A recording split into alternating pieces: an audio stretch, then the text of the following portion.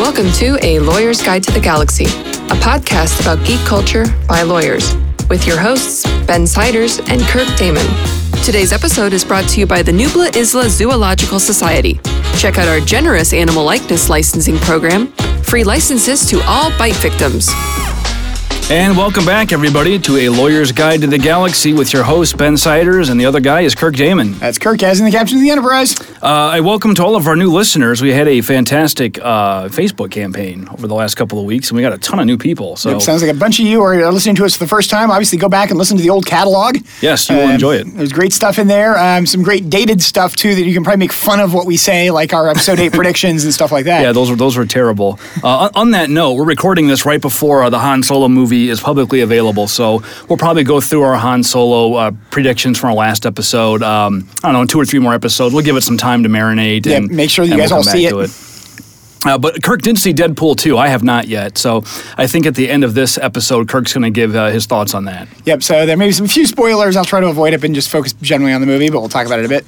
Well, we've spent most of this spring in copyright land, and if you guys aren't sick of it, we are. We're ready to talk about something else. We've definitely, in the last few episodes, we did sort of the big multi-part episode talking about, character copyright and a lot of issues with that. We've definitely been very strongly in copyright. Part of that's just because when we talk about things in geek culture, we tend to bump into copyright a lot. It's the most pervasive. Yeah. What we really wanted to purposely do, and I think you're going to see this with this episode and probably our next episode as well, we're going to purposely try to get away from copyright. Yeah, although it's going to keep creeping in, but we'll try not to let it. Yep. So today we're going to go into, our normal format is to sort of start with a particular IP issue or topic, and then discuss all the different kinds of IP, IP issues that come up with that topic. So like we talk about cosplay or languages and go into trademark issues, copyright issues, etc. Today we're going to do something a little bit different. We're going to pick the IP issue itself and then talk about the fun things that happen with it. So today we're going to do trademarks and just kind of go over a couple of one particular example case we're going to talk about called characters for hire, and I'll get into that in a second. But we're going to talk about just basically what a trademark is, and then some of the shenanigans that come up when you try to apply these concepts, off the pages of the law books and into the real world. Yeah, and I think the real thing about this is we've also heard from comments from listeners and stuff like that surprisingly you guys seem to be a little bit more into the law in these things than a little less into the geek portion of it. Yeah, we've been operating on the assumption that nobody really cares about the law. They just like the drama of all these conflicts and court cases, but a lot of people have said they actually find the legal issues pretty fascinating. So we're going to get into a few, I think, and I think the good way to describe it is we're going to get into some interesting legal issues in conjunction with trademark, not necessarily related to any particular topic, other than the fact that they are just a little different and a little interesting. Well, this is where disputes arise in the law, is where you have these rules that are written down, and this is just like playing a board game. You write the rules, but then situations come up that the people who wrote the rules did not anticipate, and then it's sort of an open question as to how those rules, one, how they do apply, and is that the same way as how they should apply? And there's a real thing that comes into this is that you bump into then the issue of judges' discretion. Yeah. And one of the things to keep in mind, it's a very important sort of component of law, actually, is there is an element of judge's discretion and a sort of fact-finder ability. There's a recognition in the law that when a case is first brought at a district court level or at a state court level, that there's things that are unknown. Mm-hmm. And one of the keys, we always hear about appeal and cases being appealed and what's going to happen on appeal. The appeal basically says that everything factual is correct at the lower level. Yeah. We're only examining legal issues. So when we're talking about the idea of, what are we doing with these sort of interesting legal questions and stuff like that, we're pointing out that, when you're talking about most of these cases, we're not talking about is there a fact question, like what actually happened here. You're usually talking about what does this fact really mean when it comes to what the law is, because the law, as all laws are, is written in a language. Mm-hmm. The language has vagaries of it, and there's quite frankly just scenarios people who write it don't think about. And that's where judges and juries kind of come in. The jury's job is to say what happened, what were the facts. That's what the jury does. The judge doesn't do that unless it's a bench trial. There is no jury. And then the judge's job is to say what the law is. And when people ask about this, the example I give is classic burglary statutes. It used to be that burglary was or breaking and entering was the unlawful entrance into a dwelling at night. Yeah. Well, okay. What does that mean if the sun is down, but it's still light out? It's 7 o'clock, say. It's not nighttime yet, but it certainly isn't day. Is that a burglary or not?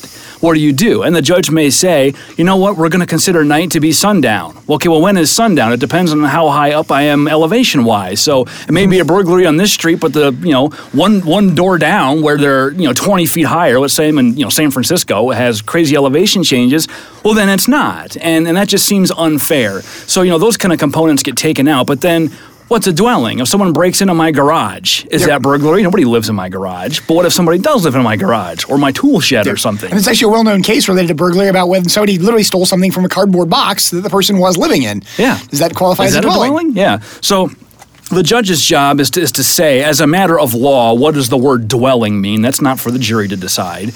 That's for the judge to decide. And they get into that by looking at, what the legislature meant, what's the purpose of the law. And we have this appellate doctrine called stare decisis. Is that how you pronounce it? Yeah. Which basically says once something's been decided, we're going to keep deciding things the same way. So once Judge A says, well, dwelling does not include a garage, then Judge B is not supposed to come along and say, yes, it does. Because the rules are supposed to be consistent from person to person. Yeah, and that's a lot of times when you hear things, Cosmo, where somebody will look at it and say, that's a bad decision. Why wasn't it overturned on appeal? And a lot of times the answer to it is because the decision really rests on a question which is a factual question, not a legal question. So the example would be as well, a judge decides what a dwelling is and says this is the definition of dwelling. It may be up to the jury to decide, was the person actually living in it? So if the requirement for dwelling for is they have to live in it, the question is, were you actually living in it? So that's where you can look at it and say, are they actually living in the garage? Is there a minimum amount of time? And the two things are intertwined, and it's important to keep in mind these two things are very fundamentally intertwined with each other. Well, it's the same. Bad facts make bad law. When you have a case that has weird facts that aren't particularly strong, those bad facts can motivate, legal outcomes that just seem unfair. And so when cases get taken up to the Supreme Court, the people who are interested in pursuing these are looking for really good fact patterns. And a great example of that was the Second Amendment case that came down a couple of years ago, Heller, I think it was. They waited until they had great facts, where it was like a police officer who had a firearm in his home, to where nobody's going to say, well, this guy's just a jerk who wants to have his guns, or some crazy gun nut. No, it's a cop, somebody we generally trust to know how to use a firearm correctly. And expect to have one. And I would expect to have one. And so you want a plaintiff that's compelling. I think, what was the old case involving segregation on trains? Plessy?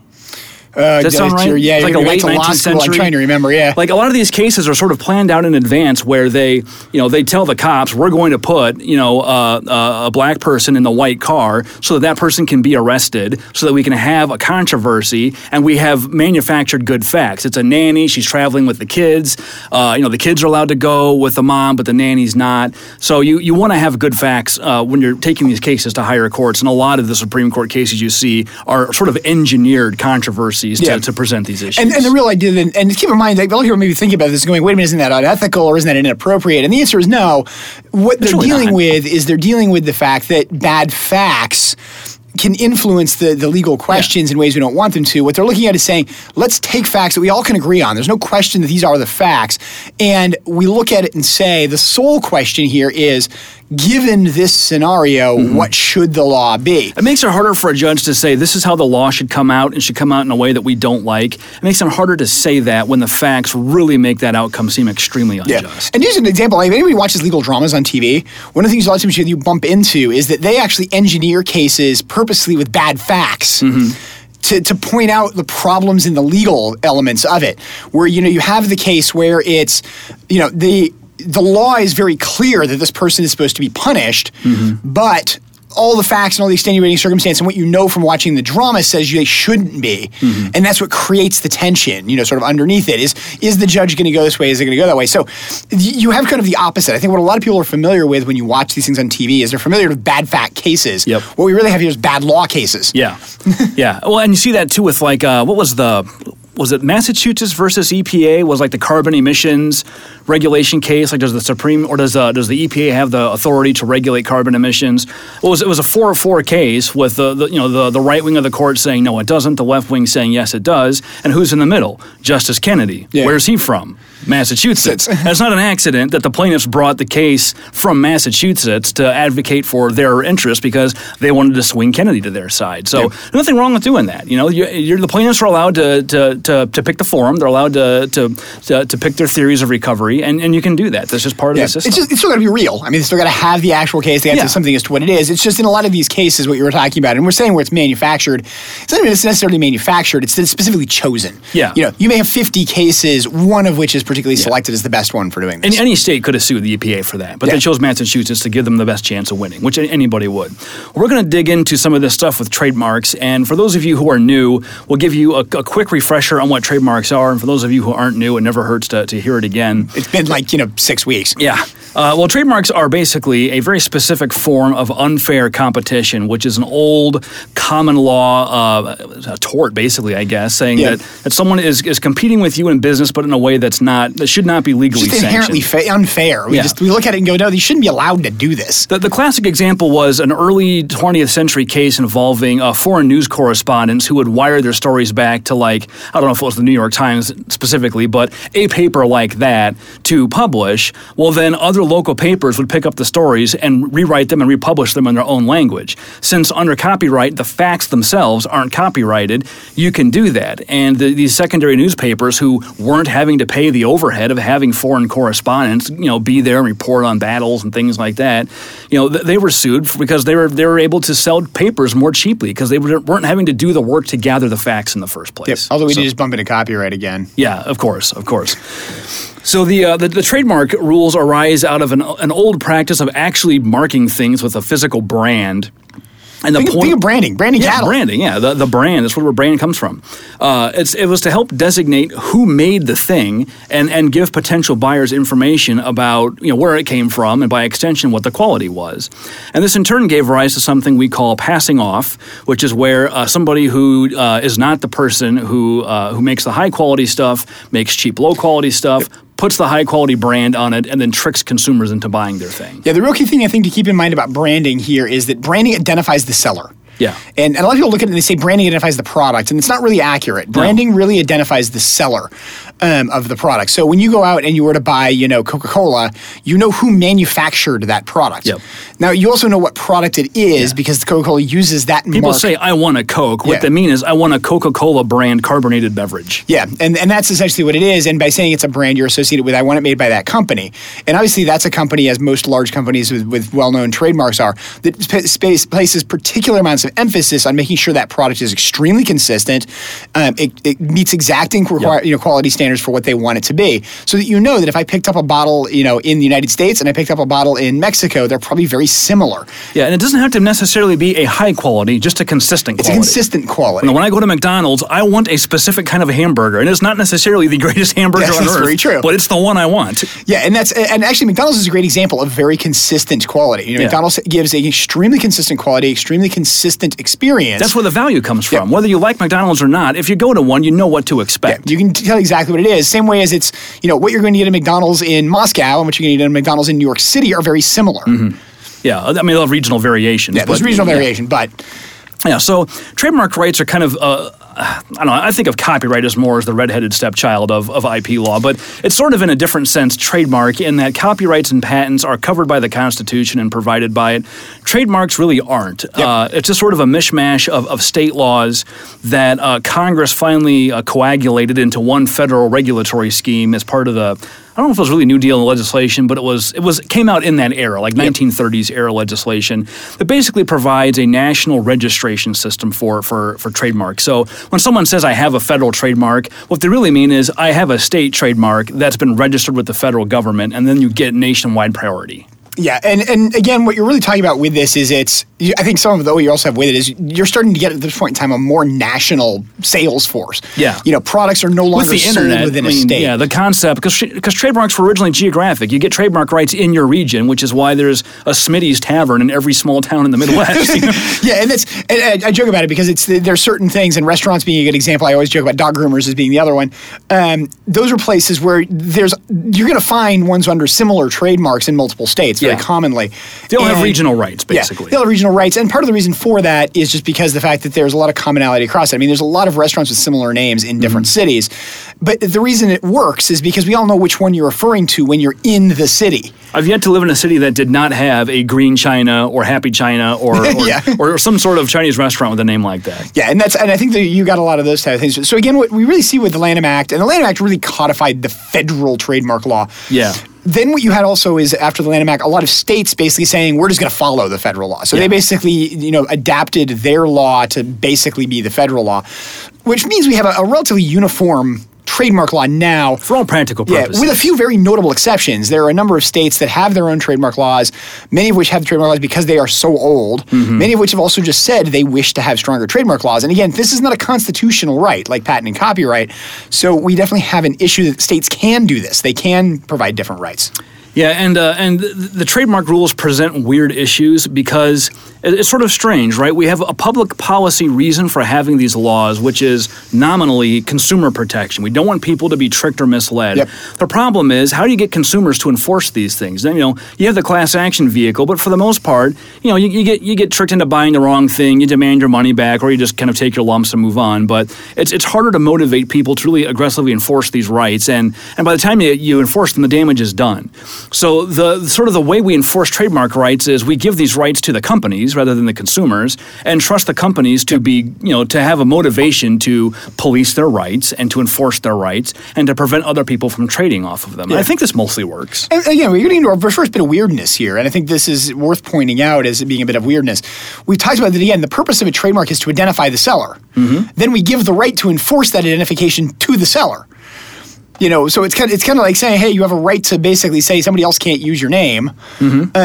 Even though you presumably already don't want somebody doing that, we're just going to give you a right to sort of do it. But it's not enforced by the person who's actually influenced by it, which is the end consumer. Now, obviously, if you are the seller and you have somebody stealing your customer or stuff like that, it impacts you, and that's what the recognition has been. But in theory, really the damage is to the buyer, the end consumers. Yeah, the damage is to the end consumer, but we're allowing the trademark holder to both bring the cause of action and to collect from it. Yeah. Well, and then the collection, I think we'll get into that in a little bit, is part of the detrimental effect. I mean, because otherwise there's no way to find all the consumers who would have been affected. There's a couple other things that are weird about trademarks. One is that by their nature, anything can be a trademark if it's capable of uniquely identifying a source or origin. So things that you can't otherwise protect in IP can become trademarked. It's not always easy, but they can be. Yeah, and trademarks, people think of trademarks, they tend to think of words. Yeah. And even words, within the way they're used in the trademark office and under federal registration, you may actually have multiple trademarks in a single word. People look at that and kind of go, wait a minute, how can how can a single word have multiple trademarks? And the answer is because, there's words being the collection of letters. I sort of jokingly refer to it as the ASCII code for the word. There's also words which come in a particular font or style where you may not copy the ASCII code, but you may copy that font or style. It's still technically copying the word or copying a similar word or something along those lines. So there's a lot of interplay between trademarks being words, trademark being designs, which is the other thing that people tend to think of. There's also other things you can trademark. You can trademark colors, particular colors. John Deere green is trademarked. If you ask anybody on the street, what color is home insulation, what do they say? Pink. Pink. Why is it pink? Yeah, and it doesn't have to be pink. It's Owens Corning. Trademark. You can buy gray insulation, but nobody wants it because it looks dirty once you've seen pink insulation. And so that's the thing. But John Deere green is trademarked. Coca-Cola red is trademarked. There's a number of color trademarks that are very specific colors related to them. You can trademark specific sounds. The old NBC chime. Dun, dun, dun. Those kind of things sort of go into it. You can trademark, sort of phrases and even the way phrases are spoken. You can trademark the appearance of things. So, the appearance of a bottle, for example, can potentially be trademarked. Now, all this is, we're bumping into trade dress as well. There's a line there. But harder to get those rights, but they are out there. They're definitely out there, and there's things with trademarks. And again, the real keep in mind is that the trademark is to anything which identifies the source of goods. So if I look at this and say, this product is made by X company because of the fact that it's in this color, or because it makes this sound, or because it is this temperature. I mean, that's not something that's ever necessarily been dealt with as a trademark, but presumably could if that uniquely identified the supplier. Well, the other interesting thing about a trademark is it basically lasts forever as long as it's properly enforced and taken care of. Whereas copyrights and patents by constitutional, fiat have to end at some point. Yep, and I assume it's still true. The oldest trademark in the United States for at least up until recently was Samson Rope. And you could actually go to which was registered shortly after the foundation of the Even United older than States, if Colt? I remember correctly. And you could actually you used to be able to go to the Patent and Trademark Office, and they had a big display that actually sort of showed off like the history of it because it was America's oldest trademark. And then I believe the world's oldest trademark is still the triangle for Bass beer. Oh, wow. And I'm not sure that's entirely true. I know there was a question for a while as to whether or not that trademark was actually going to go away, but I believe that's actually the world's oldest sort of registered trademark. And it's because the British trademark system has existed longer than the other ones have. Mm-hmm. Well, so let's talk about a specific case. There's a company called Characters for Hire, LLC. And they got sued in 2016 by Disney and a bunch of its subsidiaries, including, is Marvel part of Disney? I think it is. Marvel Studios? It may be, yeah. I don't know exactly how they arrange themselves anymore. And Lucasfilm also over a bunch of IP issues, copyright, of course, being one of them. We're going to talk about the copyright piece in passing, but the more interesting part is why copyright is not good enough in this situation and why they also asserted trademark rights. Yep. So what this company basically does is hire out models and actors to, basically dress up in costume like famous fictional characters from Star Wars or Disney princesses, things like that, Thor and Loki. And then show up at children's birthday parties or company events or things like that, and they're basically Elvis impersonators, but for fictional characters.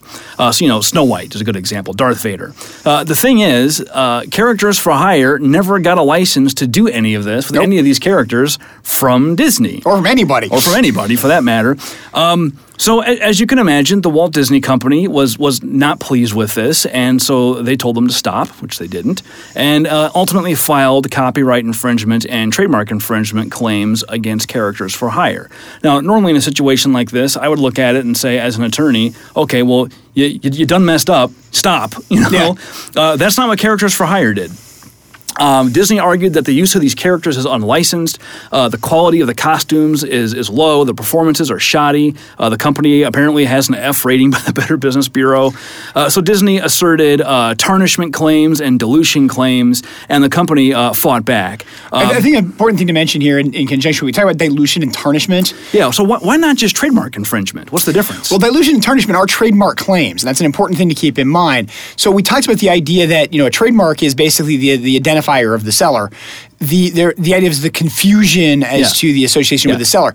With this, the question is anybody really confused? Nobody assumed this was actually Disney sending their professional actors. Yeah, nobody hiring Characters for Hire is going to think that this is an official Disney production of some kind. It's clearly not. Yeah, and so we sort of bump into the idea that everybody knows it's not the supplier. And you can just clear it up by saying, we are not associated with Disney. Okay, well, no confusion now, right? So we have no confusion. But what they're looking at is they're saying, yes, but what we still have is we could potentially provide this service, and what you're providing is damaging to our image. Mm-hmm. So the idea is not only that people are potentially confused, but there's also a cause of action against sort of tarnishment in this case, which says the product you're providing is so shoddy, people are going to start thinking we provide shoddy work. Yeah, even though they know it's not us, you consistently providing this low-quality service is going to lower the public perception of how good our brand is, because they keep seeing, your characters dressed up like a homeless Snow White.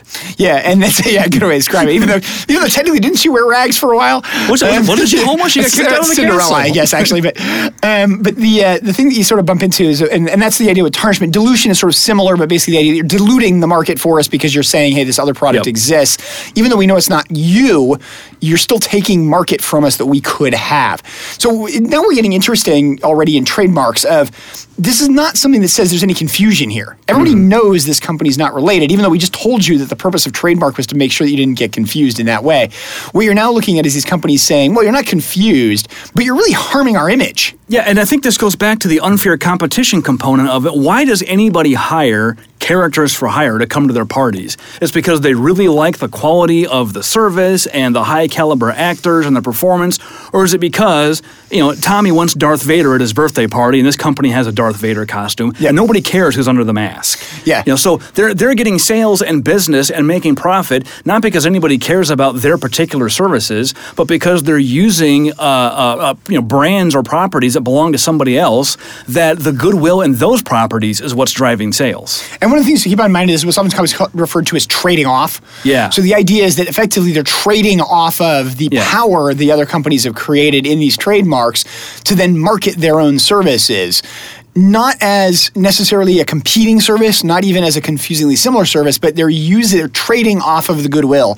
And goodwill is this lovely sort of concept that pops into trademarks all the time, which is that people associate the trademark as having having goodwill with it. It's warm fuzzies. It's warm and fuzzy. So when companies I have warm fuzzies for. Yeah, when I see a trademark like this, and I know it's a company and a product I like, I want that product because I appreciate them. That's the concept of goodwill. And so when you get into the idea that you got these companies, they're trading off of it and saying, I want Darth Vader because I like Darth Vader. You're kind of playing off the goodwill of somebody who made Darth Vader famous. And goodwill's a real asset. I mean, it's on your balance sheet. Companies have goodwill. They buy and sell it, and it's one of these things that you can't just. I just said you can buy and sell it. You can, but you still have to. Someone has to build it up over time, right? You don't just start a business and have instant goodwill. You invest time and money into consistently providing a high level of quality or whatever level of quality that you're going for, and to marketing and doing customer relationship work and really establishing this positive public perception amongst your target demographic of your goods and services. Someone else is trading off of that to sell their own things, which may not even compete with you. It cheapens your brand and just seems unfair. And a good example is sort of the idea behind it. Can I have somebody show up at a birthday party dressed as a superhero? Obviously I can, and there's no suit there whatsoever, unless it's a recognized superhero. I mean, if I send somebody in a cape, that's got no color scheme remotely associated with any known superhero, are they a superhero? Yeah, they can be a superhero. They can specify these are my superpowers, this is what I do, but they're not any known superhero. So the idea is then why does it have to be Superman, or something along those lines? Well, because there's an association with that. And that's what these companies are asserting. This is the assertion of tarnishment and dilution. So to diverge into copyright briefly, why they asserted copyright claims, but they must not have felt super confident about those alone because they asserted trademark claims as well. So let's talk about why copyright might not work. And I think one of the reasons is that the actors themselves that this company hires are probably just your typical random aspiring LA performers who don't look in any way like the characters that they're playing.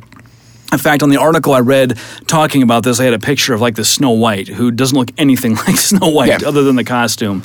So the question is, what copyright rights in these movies would be violated? And your temptation might be to say, well, public performance. You can't just reenact the movie, but the Copyright Act provides definitions for what it means to perform and to publicly perform an audiovisual work or a motion picture. And it's a pretty narrow definition. It says that a performance... I'll start with public. Public means you have to perform or display at a place open to the public or at a place where a substantial number of persons outside your normal circle of family and friends is gathered. Well, by definition, at a private birthday party, it's not public. It says so right in the law. So that doesn't get you there. Yeah, and I think that's, the other thing with it, we talked about the idea that and oftentimes costumes are also not copyrightable. Yeah. Now there's some dispute about that because of the recent cases that have come out of the Supreme Court. So there's some question, as to exactly what the elements of copyrightable, pictures are there. But you've really got this sort of issue in copyright of what really is the copyright being infringed. And we got to remember, and again, we're going to jump back here into copyright. We've been there for the last 6 weeks. The copyright requires a relatively specific thing. It requires copying. And so, part of the question is there copying in here? So and is there any kind of is there any kind of copying in a way that's a violation? And you get into the things with copyright, and I think this is one of the big ones, and it's one that I bump into a lot in conjunction with the copyright, which is people play Snow White all the time. Every Halloween. Every Halloween, there are hundreds of Snow Whites. And so it's one of those things where it's, where's a copyright violation in conjunction with that? You can look at it and say, those costumes are purchased. Bought a licensed costume. Yeah, and you're not making any money off of it. But the concept of making money is not part of a copyright violation. And the issue with it is also just the fact that it was a licensed costume doesn't necessarily prevent the copyright infringement. Because I could buy a licensed CD and still commit copyright infringement with it. So you kind of bump into that issue of where really is the copyright suit here? Like it's hard to find a copyright suit here where everything lines up with the facts. Well, and the definition of a performance is to show the images of the movie in any sequence or to make it sound audible. That's not happening here. It's just somebody wearing a costume that vaguely resembles one of the characters. And they may never say anything from the movie at all. They don't. Yeah, there's no reason why they'd have to. And as Kirk said, costumes are traditionally not copyrightable. It's debatable to the extent that that's still true. We'll get some more law on that in the next couple of years, I think. So what's the difference here between Halloween and this? Is it just that some company has a business model based off of it, and that the only reason people are hiring them is like we said before, not because the actors in the company are great, but because they're trading off the goodwill of these costumes? And that's seems to be it. Yeah, and that's where I think the trademark arguments come in. People have an affection and a high regard for these characters and these properties as brands, and they just want Darth Vader at their party. Yeah, they don't want some guy that in black suit and a mask. They want Darth Vader. So we've got these dilution and tarnishment issues, but there's some other copyright problems, and this is where characters for hire, where their defense comes in. They turn around and say, well, wait a minute, Disney, all of your princesses are based on, Germanic mythology and fairy tales, basically. Thor and Loki are part of Norse mythology.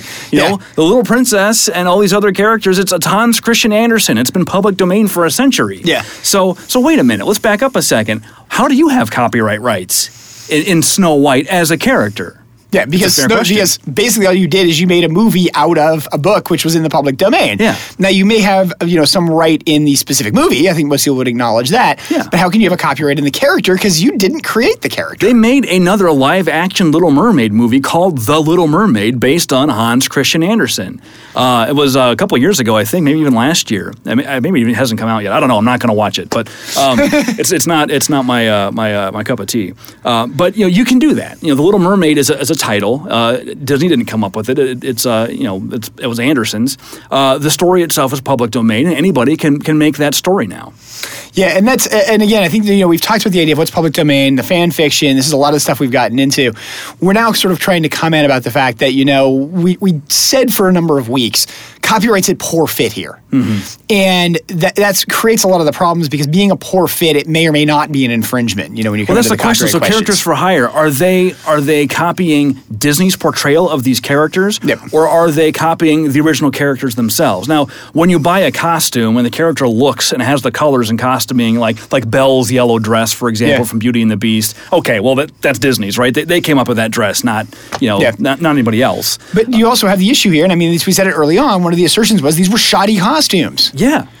So they're arguably not very well done adaptations to what it is. Are they alternative adaptations? Are they really different costumes? And if you're dressed up as Thor and Loki, how much copyright is there in Thor? I guess if you do the exact costuming that's in the Marvel movies, there's an argument there. But you can make yourself pretty identifiable as Thor and not look like... All you need is a big hammer. Yeah. You just need Mjolnir, and you've got it. So, and the other issue is, while the early Disney films were all very faithful adaptations of the source material, the newer ones haven't been. And Frozen is a stark example of that, where the character of Elsa, is only loosely inspired by the Snow Queen from Anderson's original work. So, I don't even think Anna really even exists in the original. I've never read it, so I don't know. But I wouldn't be surprised, right? And I very, very much doubt there's a crazy guy with an ice sled talking to reindeer. I'm sure Sven is not a character in the original Snow Queen. I think that's a safe statement. Who's the snowman? Olaf. Yeah, I'm confident there's no talking snowman. If there is, correct me. Well, actually, guys, let us know. But I think the point stands that Elsa is conceptually and substantively a different character from the original. So, I think Disney has a better argument with those that, no. You're Elsa. You're not Hans Christian Andersen Snow Queen. You are Elsa, and Elsa is, an inspired by, but it's still very much our own original creation. Although I think definitely, and I think this is also where you get into some of these really interesting issues of copyright, go look at your Halloween costumes that are out there. You're going to find officially licensed Elsa costumes. You're also going to find Snow Queen costumes, many of which look nothing like Elsa's costume. Yeah. And that's the idea. Hey, you want to be an ice queen, you want to be this archetype. There's lots of different ways to portray this. They're usually cheaper. Nothing that can stop it. And they're usually because cheaper. There's no licensing fee to pay. And honestly, they're probably also trading off the popularity of the concept right now. There's a whole lot of direct to DVD movies that come out on the heels of any popular film that just retell the same basic story. There's Asylum Studios, there's an entire movie studio whose sole purpose is to make there's Atlantic Rim instead of Pacific Rim and stuff like that. So these companies do that, and that's fine. You can do that. You can retell the same idea in a different way, and you can even trade off the popularity of the idea. The popularity popularity of the Snow Queen story, as long as you're not using anybody else's IP. Yeah, and these companies, I think the companies that do this very purposefully stay far away from the IP so they don't have a case, but also because that's part of the business model. People want to see the same story told in a completely different way. So we've talked a lot about the copyright ability of these characters, but what about the trademark ability? What trademark rights would there be in, say, an Elsa? And it boils down to what goods and services have you sold under the brand name, the character of Elsa? That's a tough question. That's a tough question. And I think that's where we really get into all of these, quite frankly, is in the copyright issue, we had a problem of determining what the copyright was, what the cause of action was under the copyright. In the trademark issue, we have a question of, is this a trademark? Yeah, has it been used as a trademark? Because we seem to have we seem to have all of the factors of trademark infringement, but we have the question of, is there a trademark? It's the same kind of thing as it's like we have all the factors for there being murder, but no body. Yeah. And so you kind of bump into the idea of, has there been something that's been done here when we can't necessarily prove it? And I think that's where this case is probably going. I think this case is still pending. Yeah, I think they just had oral argument on motions for summary judgment a couple weeks ago. Okay. So yeah, we're looking at it as, this case is still pending as to what it is, and we're going to see where this goes. And I think part of the question is exactly what are the trademark rights here?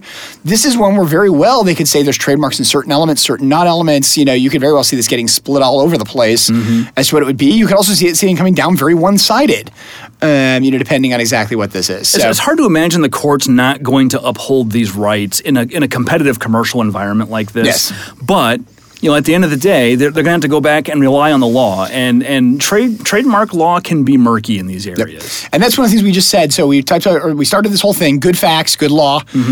We have here the question of, we may have some bad facts in conjunction with this. It reminds me of the Sabak thing we talked about a couple episodes ago, where same kind of thing. Disney's asserting copy or trademark rights in this name because the name itself is almost definitely not copyrightable. Yeah.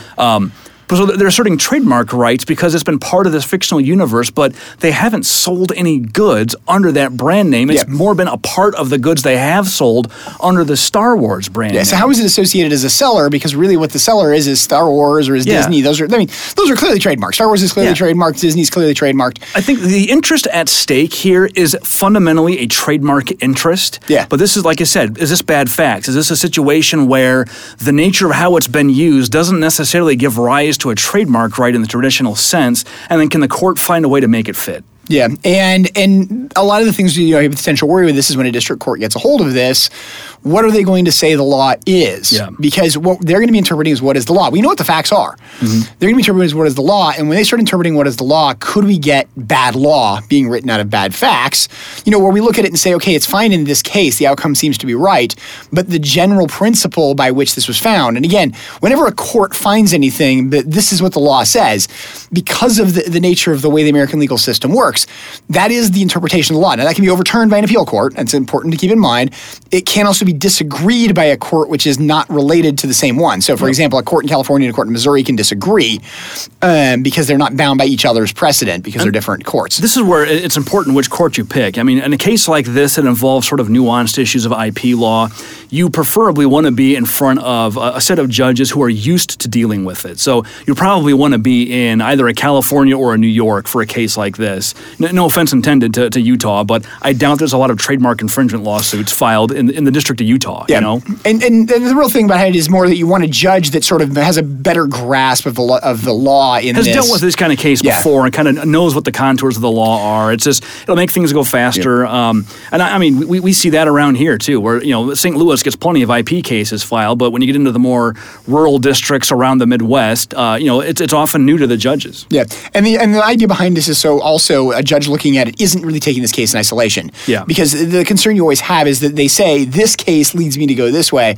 but you look at it and say, but this case has a weird set of facts, and the way you're interpreting the law for this weird set of facts actually causes a much more common set of facts to really go the opposite of what everybody expected. And I think this particular case is in the Southern District of New York, which is, the Cadillac of of judicial districts on the East Coast. So it'll be decided by a competent judge, and it'll go to the Second Circuit if not, which also sees a lot of trademark type cases. Yep. So this one's in good hands. It'll be interesting to see how that goes. Well, let's move on to another trademark case that somebody had asked us to talk about. Who remembers Grumpy Cat? Grumpy Cat. So back in 2012, A guy photographed, I think it's either his cat or his sister's cat. The cat's name is Tartar Sauce, which is a great name for a cat. That's a really great name for a cat. And this cat has a perpetual scowl, and the guy put the photographs out on social media, and it became an instant internet meme. The cat's been on morning TV shows and newspapers, and her owners decided to monetize. They formed a company, Grumpy Cat Limited, and they registered the word mark Grumpy Cat as a trademark. And in fact, I checked on this morning. They actually have 5 different Grumpy Cat trademark registrations on everything from pet food to books, wrapping paper, clothes, toys, various tchotchkes. And the one we're going to talk about today is coffee and tea. That ought to sound weird. So they launched a licensing program to allow people to use both the Grumpy Cat image and mark on various products. And one of the licensees was a company called Grenade Beverages. And Grenade had, according to the court case at least, a very limited license to use the Grumpy Cat trademark on one specific line of coffee products. And as I understand it, and I haven't read all the pleadings, so I could have some of the facts wrong, so that's the case. Again, well, actually, guys, please correct me. But I believe that they asked to expand to other coffee lines. The Grumpy Cat licensor said no. And they launched those lines anyway. I think they looked at the contract and said, we have the right to do that. At least that's what I'm assuming. Using Grumpy Cat, and they advertised it over social media. And I think they also registered the grumpycat.com domain name, which that was a mistake. Well, but it's also interesting that they were able to register it and that the owners in the process of setting up all this stuff had thought to do that. Yeah. So the Grumpy Cat people sued for copyright and trademark infringement, breach of licenses, cyber squatting, failure to pay royalties, and so forth. Grenade counterclaimed, and they said that Grumpy Cat actually breached the license first by refusing to approve the new line of coffee. So this is one important point. You can't actually sue for breach of contract if you are yourself in breach first. Yes. And it's the sort of important component of it is basically you can't say that somebody else is obligated to follow a contract that you yourself are refusing to follow. Yeah, that's sort of built into the law in a number of different areas. There's also an equitable doctrine. This may be related to it, unclean hands. You can't come to the courts having done wrong yourself and then insist that the court make somebody else stop behaving badly. Yep. So the judge said no. They exercised their discretion under the contract in denying it. The case went to a jury, and the Grumpy Cat people won damages. There was 2 different awards. There was $480,000 in what's called statutory damages on the trademark claim, and another $230,000 on the copyright claim. And this is where there's an interesting difference between copyright and trademark. So the copyright claims were mainly for use of the Grumpy Cat image. The trademark claims were for selling coffee under the Grumpy Cat brand without authorization. And so you have your choice. You can sue them for both. Yep. You can sue them for one or the other, and you can infringe both in one product. And what's interesting here is that the measure of the statutory damages is different as between trademark and copyright. Yep. The other thing to keep in mind is that while we're talking about the image being a copyright claim, the image could also be a trademark claim. Yeah, you can trademark the image, too. Yeah, the image itself could have been a trademark. That wasn't brought here, I don't think, as the I don't think the it was part of the case. But, that is a possibility. When I looked up their marks, and they had word marks on all the ones I saw. So anyway, so what's interesting is that the Copyright Act sets the statutory damages, and we should explain what statutory damages are. Normally in lawsuits, you're entitled to be made whole, we say. So, someone breaches a contract, they were going to paint my house for $1,000. They don't get it done. I have to pay somebody $1,200 to do it. I can sue the first person for the extra $200 I had to pay to hire somebody else. Or if they do it and I pay them and they screw it up and I got to have it redone, I can sue for my costs. I have to get the benefit of my bargain. A lot of times the way it ends up is that they try to put you back at the position you should have been if everything would have worked out. Had it been performed correctly, or in rescission had it not been performed at all. Yep. The problem with copyright suits is it's often hard to figure out what the actual damages are, sometimes because there are no real, quantifiable damages.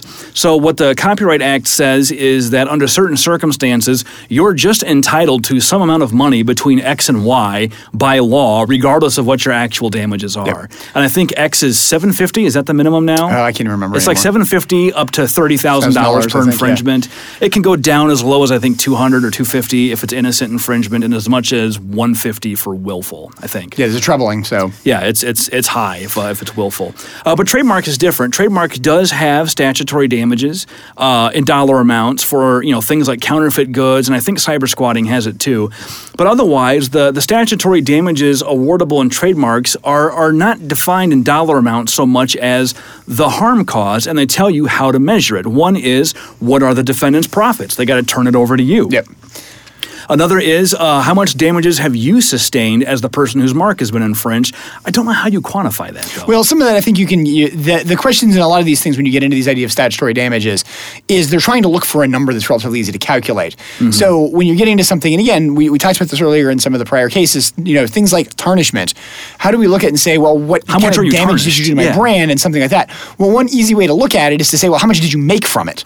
Yeah, and if the answer to that is you lost this. You're not going to be able to go out there and say, here's how many people didn't hire us or didn't go see our movies because Characters for Hire did this, or here's how many people didn't go buy our licensed Grumpy Cat products because of your unlicensed products. That data is just not going to be. Yeah, and that's where you go after the defendant. You basically look at it and say, hey, the defendant, I can say how much Grumpy Cat coffee I know how much you made. So I can look at the other side of it. I think the reason the damage is sustained by the plaintiff and where you can really see it is you do have some cases where somebody could go out and actually do a trademark tarnishment and purposely not make anything. Yeah. And that shouldn't make them judgment proof. Just to be malicious. Yeah. So you look at it and say, hey, if you went out and you purposely gave away the product so that you don't have any profits, but obviously you're damaging them, well, we can look to them and say, well, what did they lose as profits? And even some of that damage is sustained. They can even look at it and say they could have sold the product for this.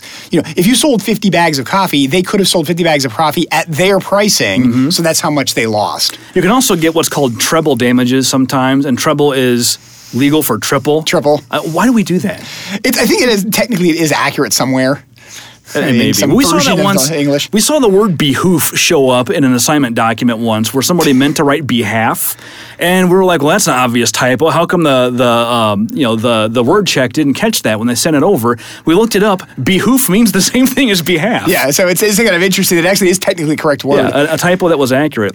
Well, so this all raises another question we haven't really talked about, which kind of harkens back to the monkey case, and that's rights of publicity. Yep. And particularly with Grumpy Cat, the federal court held in the last case we talked about that animals can't own copyrights, but could an animal have a right of publicity? Could Grumpy Cat, for example, have a right of publicity because it's his commercial likeness that everybody is willing to pay for? Yeah, I mean, if this is, we're talking about somebody perpetually grumpy, I mean, there's plenty of actors we can refer to as always looking perpetually grumpy. Harrison Ford. No offense, others. Harrison, if you're listening. But the thing that I think you can bump into is why don't you just handle some right of publicity? Obviously, Harrison Ford can say you can't use my image to market coffee unless I approve of it. That's a clear right of publicity claim. So, and I think part of this is just logistical. If the right, it's to think of who has the right. If the right belongs to the animal, then the animal has the exclusive right to license it out. But the animal doesn't have capacity to license anything. Yeah. So somebody has to exercise that right on behalf of the animal. And so then you say, okay, so say the animal is basically the beneficiary of a trust. Yep. And you have, the owner is a trustee who is managing the assets of the animal. And this happens in real life. People die and set up a trust to take care of their animals. This can be done. It's not crazy talk. But then when the money comes in, what do you do with it? Is it just to take care of the animal? I mean, how much does it cost to take care of a cat? Yeah, and what do you do with all the other revenue? What do you do with all the other revenue and stuff like that? And then again, and I think the answer to it is basically they've kind of come in and said, in many respects, animals don't have a right of publicity. Yeah. Just to simplify this as to what it is, but it's getting more complicated. You talk about it, and I remember hearing about this stuff with it, is that the fact that there's a number of creations now that are essentially pure CGI. Yeah, Japan especially. That, are literally marketed images, to other companies. They're spokespeople. That what just Max don't Headroom exist. was represented as. It wasn't really, it was just an actor. But a purely fictional, computer-created character that a team of programmers animates and hires out to sponsor things. And I think for a while, in 2010, Japan actually had a pop music star that nobody realized was CGI for a while. So it's the exact same kind of issue. This is not a thing that has a right of publicity or rights, but conceptually, that's really what we're licensing out is the right to profit by association or sponsorship from this animal or this CGI character. And that's where I think we kind of bump right. Publicity is bumping up against trademark now, and that's where you think you see a lot of this is trademark claims. Is when you look at it and you say, well, what really is the right of publicity? It's saying I have a right to market myself via my image, via my identification. You can't use that to market me as associated with something because that's solution, that's tarnishment of me. I'm not actually associated with your product. I don't want to be associated with your product because I don't like it. You see where it comes in. Yeah, and it's broader than even just your actual image. It's your likeness and your personality. There was the Vanna White robot case. You remember that one? Yeah, we mentioned that one. Yeah, where someone had a Android Vanna White in a car advertisement. Yep. And Vanna White sued and said, you've got a person standing in front of a grid full of letters, turning them.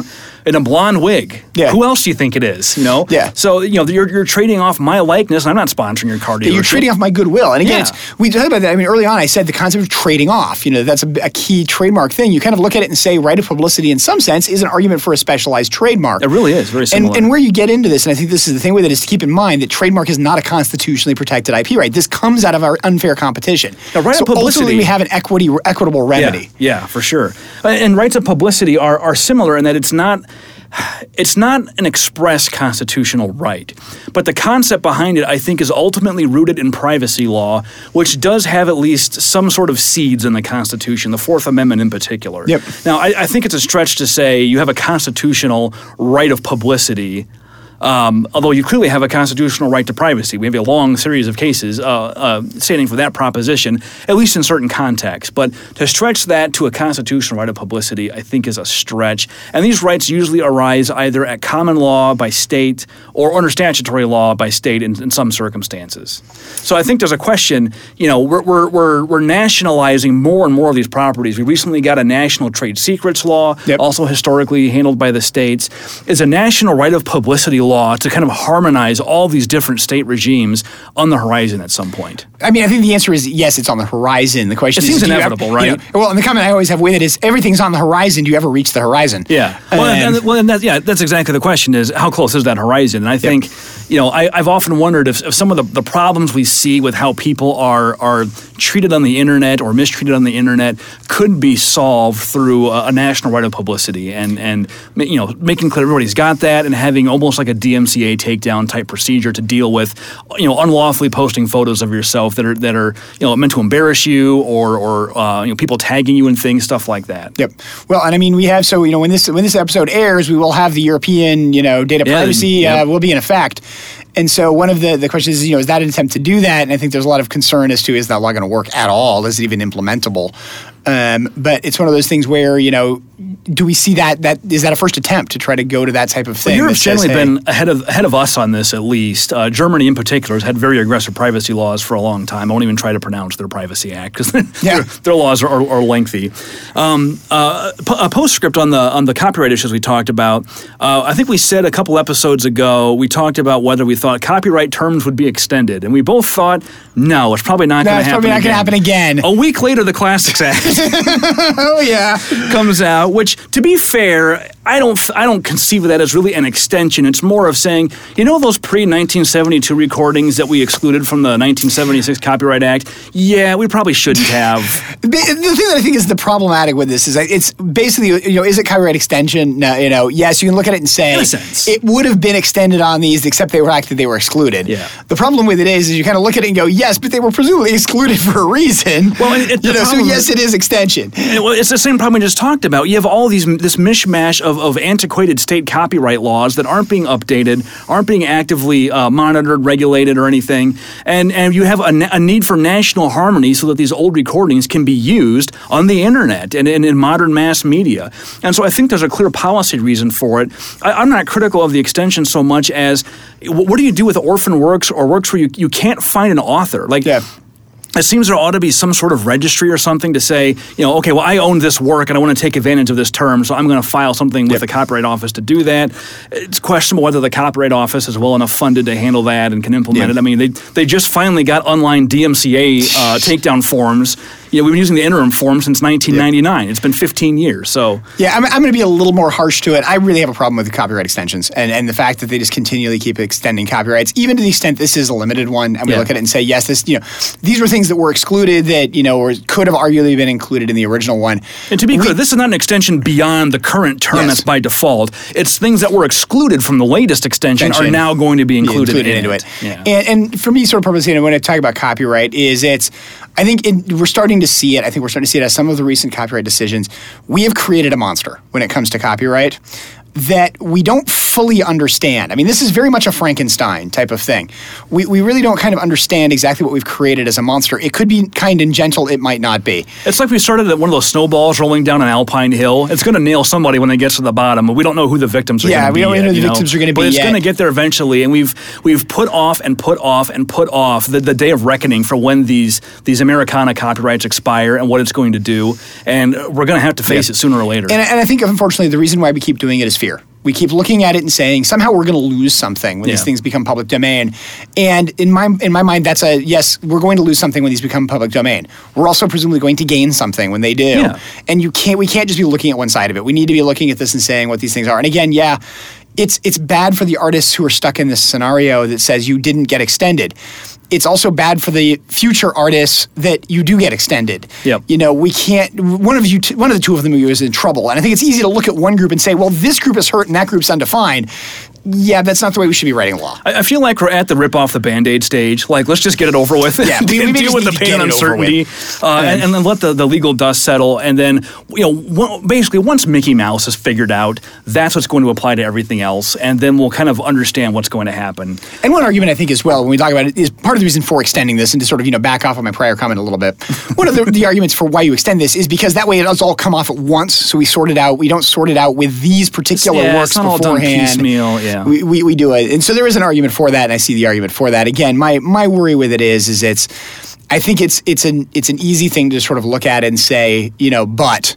Yep. This, it would be so unfair to this group of people, and the other group is just so undefined. We're not going to worry about it, and we need to stop doing that. We need to basically look at it and say, "Look, we're done. This is copyright term." This is just my opinion. To me, there's some hyperbole on the side of what I perceive as my side. My side is copyright needs to end at some point, and we're at that point. But the people I find myself agreeing with, kind of complain we can't make anything new. We can't do anything until we can use these properties, which is to me just sort of a contradiction. What you can't create anything new unless you can use somebody else's IP. Like no. We've created 100 years of new stuff, which is all the copyright stuff. I think the better argument is just that you've had your time to make your money off this stuff. The Constitution requires this, and it just needs to end. And I don't think it has to be completely destructive of an industry. Mickey Mouse's trademarks are still going to be there. Yeah.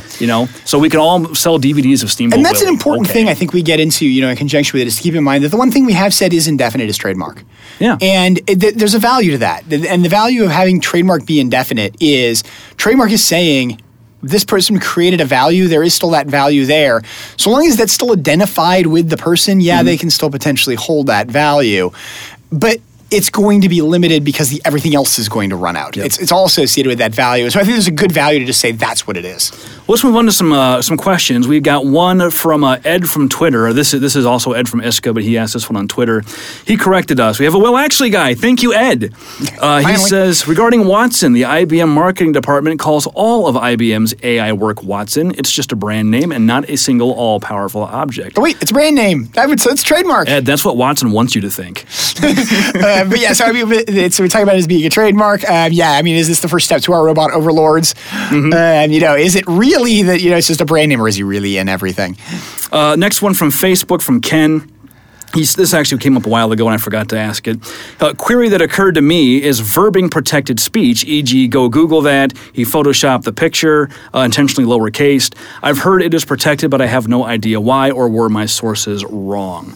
I think this is a problem. This is genericide, which we could have gotten into today but didn't. This is where you start to use a trademark as the generic for something. So if you ever wondered why it's a lift in England and an elevator here, we had the Otis Elevator Company. An elevator became the generic word for the thing that lifts you up. Yep. Whereas opposed to the lift, which is what it does. Yeah. So when something's generic, it cannot be a trademark, and things that begin to be synonymous with a generic name can no longer be used. So aspirin, Bayer used to own. They don't have that anymore. So here's the thing: when someone says go Google that, nobody means go Alta Vista that. They don't mean go check Yahoo. They mean go to Google and look it up because I want Google search results. Yeah. Now Photoshop's a little bit more interesting, and I'm actually just going to pick on it. It's for those who don't know, I listen to country music. Big hit on the radio right now from Kenny Chesney. Got 1-800 Get to Know Me. Was she photoshopped, or were her eyes really that lonely? Yeah. What's the use of Photoshop? Did people use Photoshops on billboard images? Mm-hmm. Is that still what somebody would use in conjunction with this, or is that a thing to say, hey, this was made, it's been artificially computer modified from a photograph? I think when people say Photoshop, I think there's a lot of people who don't realize that Photoshop is an actual product. Yeah. Whereas there's nobody who's not aware that Google is. Yeah. Google. It's hard to avoid that, yes. I think that one's different. I mean, when I use it myself or hear it used, I sort of assume we're probably going to use Photoshop TM because that's the best one, and that's the one everybody has. But there's Adobe Illustrator. There's other products out there that you can use to quote-unquote Photoshop things. Yeah. But it's not really Photoshopping because you're not using Photoshop. So, yeah, I mean, there is a risk there of genericide, I think. I'm not sure why Photoshop hasn't called us yet to talk about that. They should have. Get on it, Photoshop. But yeah, I think the issue you got into, the things with these, is the other piece of this is it's not just referring to Photoshop as a product, it's using this verbing form, which is a relatively recent thing. And the argument is that they are intending you to do that thing on that product because that product does this thing. But there's been other, Xerox that for me. There's been other companies who fought campaigns to stop their trademarks from becoming genericized that way. Xerox was one, Rollerblade did, Kleenex did, Band-Aid did. There's plenty of examples of these. So Photoshop's probably going out, I would assume, and when they find these uses, putting a stop to them so it doesn't happen in popular, in media and news reporting.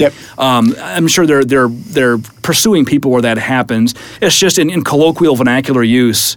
They're not going to be aware of it. How are they ever going to find out about listen to this podcast and come yell at us? And we've been clear anyway, so we're covered. But yeah, I think it's a good question, Ken, and that is a risk. And I think I wouldn't be so worried about it if I was Google, but for Photoshop, I would. The other question I think you bump into, quite frankly, is it's the verbing and sort of the nature of this creation of new words. Sometimes these words end up in the dictionary. They do. And, does that become generic when all of a sudden Webster says, no, you're really a word instead of a trademark? Yeah. What does that mean? All right. Well, that's it for today. If you have questions, comments, or topic ideas, you can send your thoughts to us on Twitter at LGGPod or email us at lggpodcast@gmail.com. You can also find us on our Facebook page. Search for Lawyer's Guide to the Galaxy. You will find us there. Kirk, you want to do your we'll do a Deadpool review really quickly. I'll do a 10-second Deadpool 2 review. My first take of it is, if you like the first one, you're probably going to like the second one. Okay. They're very similar, sort of, I think, in the style is what it is. My one complaint about the second one, to summarize it, is the second one has too much plot, which is a really odd statement, I know, coming to it. The second one has a very good plot. It actually has a pretty decent movie plot as to what it is, and kind of a cool storyline associated with it as to what's going with it. Some actual moral questions, stuff like that. It sounds like it would get in the way of all the profanity and toilet humor. It kind of does. That's the thing with it. So that's the one thing I would say about it, is I think that the first one, my take of it is the first one is better, because I think the first one is, for lack of a better term, a purer form of what I would expect it to be. And that's really odd since there's only 2 examples of it. But the thing with that, the other thing about it is, I think with the second one is, there are some sections in the second one, at least in my mind, that just worked. They're hilarious. And you're just sitting here going, they're not going to do that. Oh, they just did. Oh, there's no way they're going to go. No, they just did. And that kind of thing. And that's great. Then there's some sections where they try to do that and it doesn't work in my mind. And I think that's unfortunate, sort of as to what it was. Overall, my basic take as to what it is, if you like the first one, see the second one. I think it was a great movie. I had never heard of Deadpool before the first movie. I hadn't either. I knew the name, but I didn't know anything about him. I would totally go see Deadpool 3. That's about the best praise you can get. So out of 5 stars, how many? I hate using 5-star symbols because I don't think there's enough stars. You can do fractional stars. Do fractional stars. If I sort of take fractional stars, you can change it. I'd probably say somewhere between like 3 3/4 and 4. It's pretty solid. It's a very solid movie. It's very enjoyable as to what it is. Saying I gave the original probably like 4 3/4, maybe even approaching 5. So again, I don't think it's as good as the first one. I do like it. Quite frankly, I think Domino steals the show in some respects. She is hilarious at certain points in conjunction. Is that the character that's just lucky? The character is just lucky, and she plays Lucky so well. That's awesome. You got to give some praise to that actress for just being utterly confident that things will turn out right, and that's what she portrays across the screen. Is just, this is going to turn out right because I'm lucky. So was Deadpool right? Was it not cinematic? It is incredibly cinematic at certain points, and it's overly cinematic at certain points on purpose, and that's part of the fun of it. All right. Okay. Well, wrapping it up, you can subscribe to our podcast. Find us on iTunes, SoundCloud, Spotify, wherever else you get your podcasts. If you like what you hear, please give us a review. We really appreciate those. It helps other people find us with the search engine optimizations and all that kind of stuff. You can find me on Twitter at Benjamin Siders, and you can find Kirk on Twitter at KirkDMN. Next time, we're going to do something very similar to what we did today, except with patents. We're going to find some weird and interesting patents, oddities in the history of the patent office, including a fire that destroyed a bunch of patents, had to be renumbered. And we're going to talk about a guy that attempted to patent godly powers. Yep. He claimed to be... We'll get into it next week. He claimed to be some sort of divine being that was granted godly powers, and he sued David Copperfield and a bunch of other people. So it's a case that I'm going to have a case of the giggles trying to get through, because the stuff he claimed was just hilarious. So that's it. That's all for today. We'll see you next time. Lorem, play us out.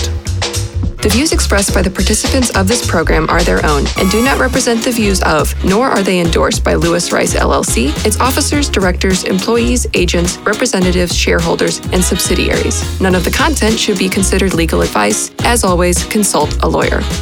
This podcast was produced and recorded at Cool Fire Studios in St. Louis, Missouri.